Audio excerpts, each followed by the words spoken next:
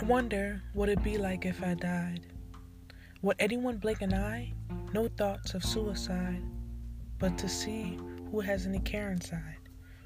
Sometime I'm just drained inside, feeling like I'm just taken for granted. But self-love has its way in and out like graphics.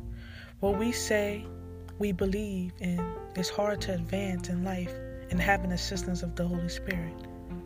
Stop playing God roles. We all go out, of course. Everything always come against us, but what God is saying to me seems unbearable to look forward to because life throws jabs where I'm thinking when is enough enough. Praying for guidance, but seem alone. My prayer life isn't where it needs to be. Lord, forgive me for taking you for granted. Sorry for limiting your works. Forgive my disobedience because it limits me to where I need to be. My own strength and understanding is getting weak, but fill me up. Fill up these empty places. Forgive me what I say, do, and think. My mind is wandering. My mouth floods. My actions hurt. Believing in one thing questions what to believe in at all.